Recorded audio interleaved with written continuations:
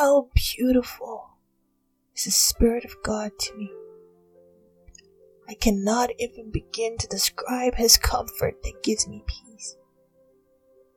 How could I go on in life without losing my way?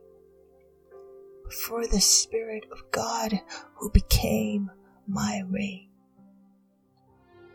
Lost in life's wonders, having questions without answers, but for the Spirit of God who gave me the solutions.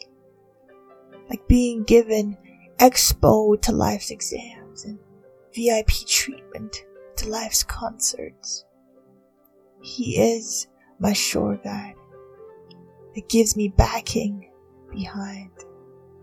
Goer before me, making crooked paths straight, springs in my steps, avoiding deceitful baits. It's no debate how beautiful the Spirit of God is to me. He delights in me, making the lights in me. It's like fireworks happening in me when I delight in Him. He delights over me with joy, my exceeding joy. He rejoices over me with singing. When I came in contact with Him, my life took on a new meaning. How beautiful the Spirit of God is to me. From the hustle and bustle of the world, my escapade, my happy space, my dwelling place, unshaking base, my hold on to in every phase, lifter up of my head, brighter up of my countenance. How beautiful the Spirit of God is to me.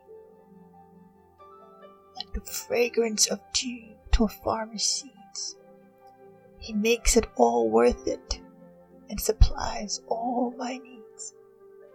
Indeed, how beautiful you are to me, sweet Spirit of God. My comforter, my standby, my counselor, my teacher, my advocate, my intercessor, my strength, the one called to life alongside me, joined into one spirit inseparably free, joy of my heart, lover of my soul, owner of the whole of me, crown of my head to the tip of my toes, the one to whom I belong and whom I serve. To you alone all glory, honor, power is deserved. How beautiful you are to me, good Spirit of God.